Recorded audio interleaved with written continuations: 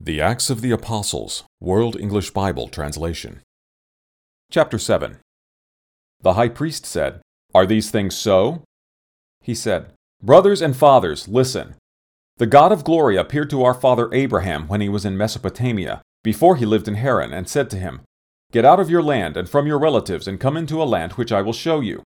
Then he came out of the land of the Chaldeans and lived in Haran. From there, when his father was dead, God moved him into this land where you are now living. He gave him no inheritance in it, no, not so much as to set his foot on. He promised that he would give it to him for a possession and to his offspring after him when he still had no child. God spoke in this way, that his offspring would live as aliens in a strange land, and that they would be enslaved and mistreated for 400 years. 'I will judge the nation to which they will be in bondage,' said God, 'and after that they will come out and serve me in this place.' He gave him the covenant of circumcision. So Abraham became the father of Isaac, and circumcised him on the 8th day. Isaac became the father of Jacob, and Jacob became the father of the 12 patriarchs. The patriarchs, moved with jealousy against Joseph, sold him into Egypt. God was with him, and delivered him out of all his afflictions, and gave him favor and wisdom before Pharaoh, king of Egypt. He made him governor over Egypt and all his house. Now a famine came over all the land of Egypt and Canaan, and great affliction. Our fathers found no food. But when Jacob heard that there was grain in Egypt, he sent out our fathers the first time.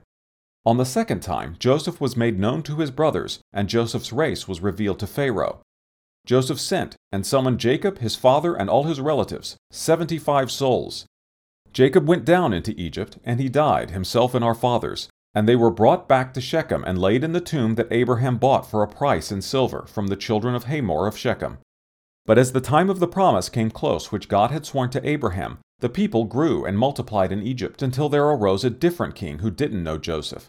The same took advantage of our race and mistreated our fathers, and forced them to throw out their babies so they wouldn't stay alive.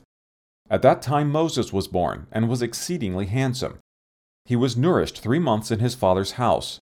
When he was thrown out, Pharaoh's daughter took him up and reared him as her own son. Moses was instructed in all the wisdom of the Egyptians. He was mighty in words and works. But when he was 40 years old, it came into his heart to visit his brothers, the children of Israel. Seeing one of them suffer wrong, he defended him and avenged him who was oppressed, striking the Egyptian. He supposed that his brothers understood that God by his hand was giving them deliverance, but they didn't understand. The day following he appeared to them as they fought and urged them to be at peace again, saying, 'Sirs, you are brothers. Why do you wrong one another?' But he who did his neighbor wrong pushed him away, saying, 'Who made you a ruler and a judge over us? Do you want to kill me as you killed the Egyptian yesterday?' Moses fled at this saying, and became a stranger in the land of Midian, where he became the father of 2 sons. When 40 years were fulfilled, an angel of the Lord appeared to him in the wilderness of Mount Sinai, in a flame of fire in a bush. When Moses saw it, he wondered at the sight. As he came close to see, a voice of the Lord came to him. 'I am the God of your fathers, the God of Abraham, the God of Isaac, and the God of Jacob.' Moses trembled and dared not look.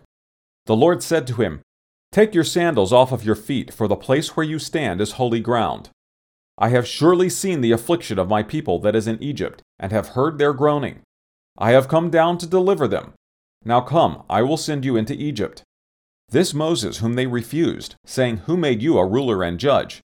God has sent him both as ruler and deliverer by the hand of the angel who appeared to him in the bush. This man led them out, having worked wonders and signs in Egypt, in the Red Sea, and in the wilderness for 40 years. This is that Moses who said to the children of Israel, 'The Lord our God will raise up a prophet for you from among your brothers like me.' This is he who was in the assembly in the wilderness with the angel that spoke to him on Mount Sinai, and with our fathers who received living revelations to give to us, to whom our fathers wouldn't be obedient, but rejected him, and turned back in their hearts to Egypt, saying to Aaron, 'Make us gods that will go before us, for as for this Moses who led us out of the land of Egypt, we don't know what has become of him.' They made a calf in those days, and brought a sacrifice to the idol, and rejoiced in the works of their hands. But God turned and gave them up to serve the army of the sky, as it is written in the book of the prophets.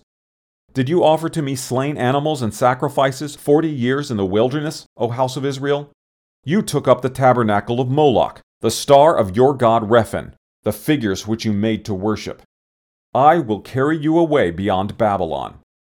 Our fathers had the tabernacle of the testimony in the wilderness, even as he who spoke to Moses commanded him to make it according to the pattern that he had seen, which also our fathers in their turn brought in with Joshua when they entered into the possession of the nations, whom God drove out before the face of our fathers, to the days of David, who found favor in the sight of God, and asked to find a habitation for the God of Jacob.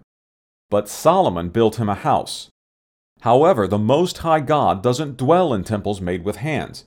As the prophet says, "Heaven is my throne, and the earth a footstool for my feet." What kind of house will you build me, says the Lord? Or what is the place of my rest? Didn't my hand make all these things? You stiff-necked and uncircumcised in heart and ears, you always resist the Holy Spirit. As your fathers do, so you do. Which of the prophets didn't your fathers persecute? They killed those who foretold the coming of the Righteous One, of whom you have now become betrayers and murderers. You received the law as it was ordained by angels, and didn't keep it. Now when they heard these things, they were cut to the heart, and they gnashed at him with their teeth. But he, being full of the Holy Spirit, looked up steadfastly into heaven, and saw the glory of God, and Jesus standing on the right hand of God, and said, Behold, I see the heavens opened, and the Son of Man standing at the right hand of God. But they cried out with a loud voice, and stopped their ears, and rushed at him with one accord. They threw him out of the city, and stoned him.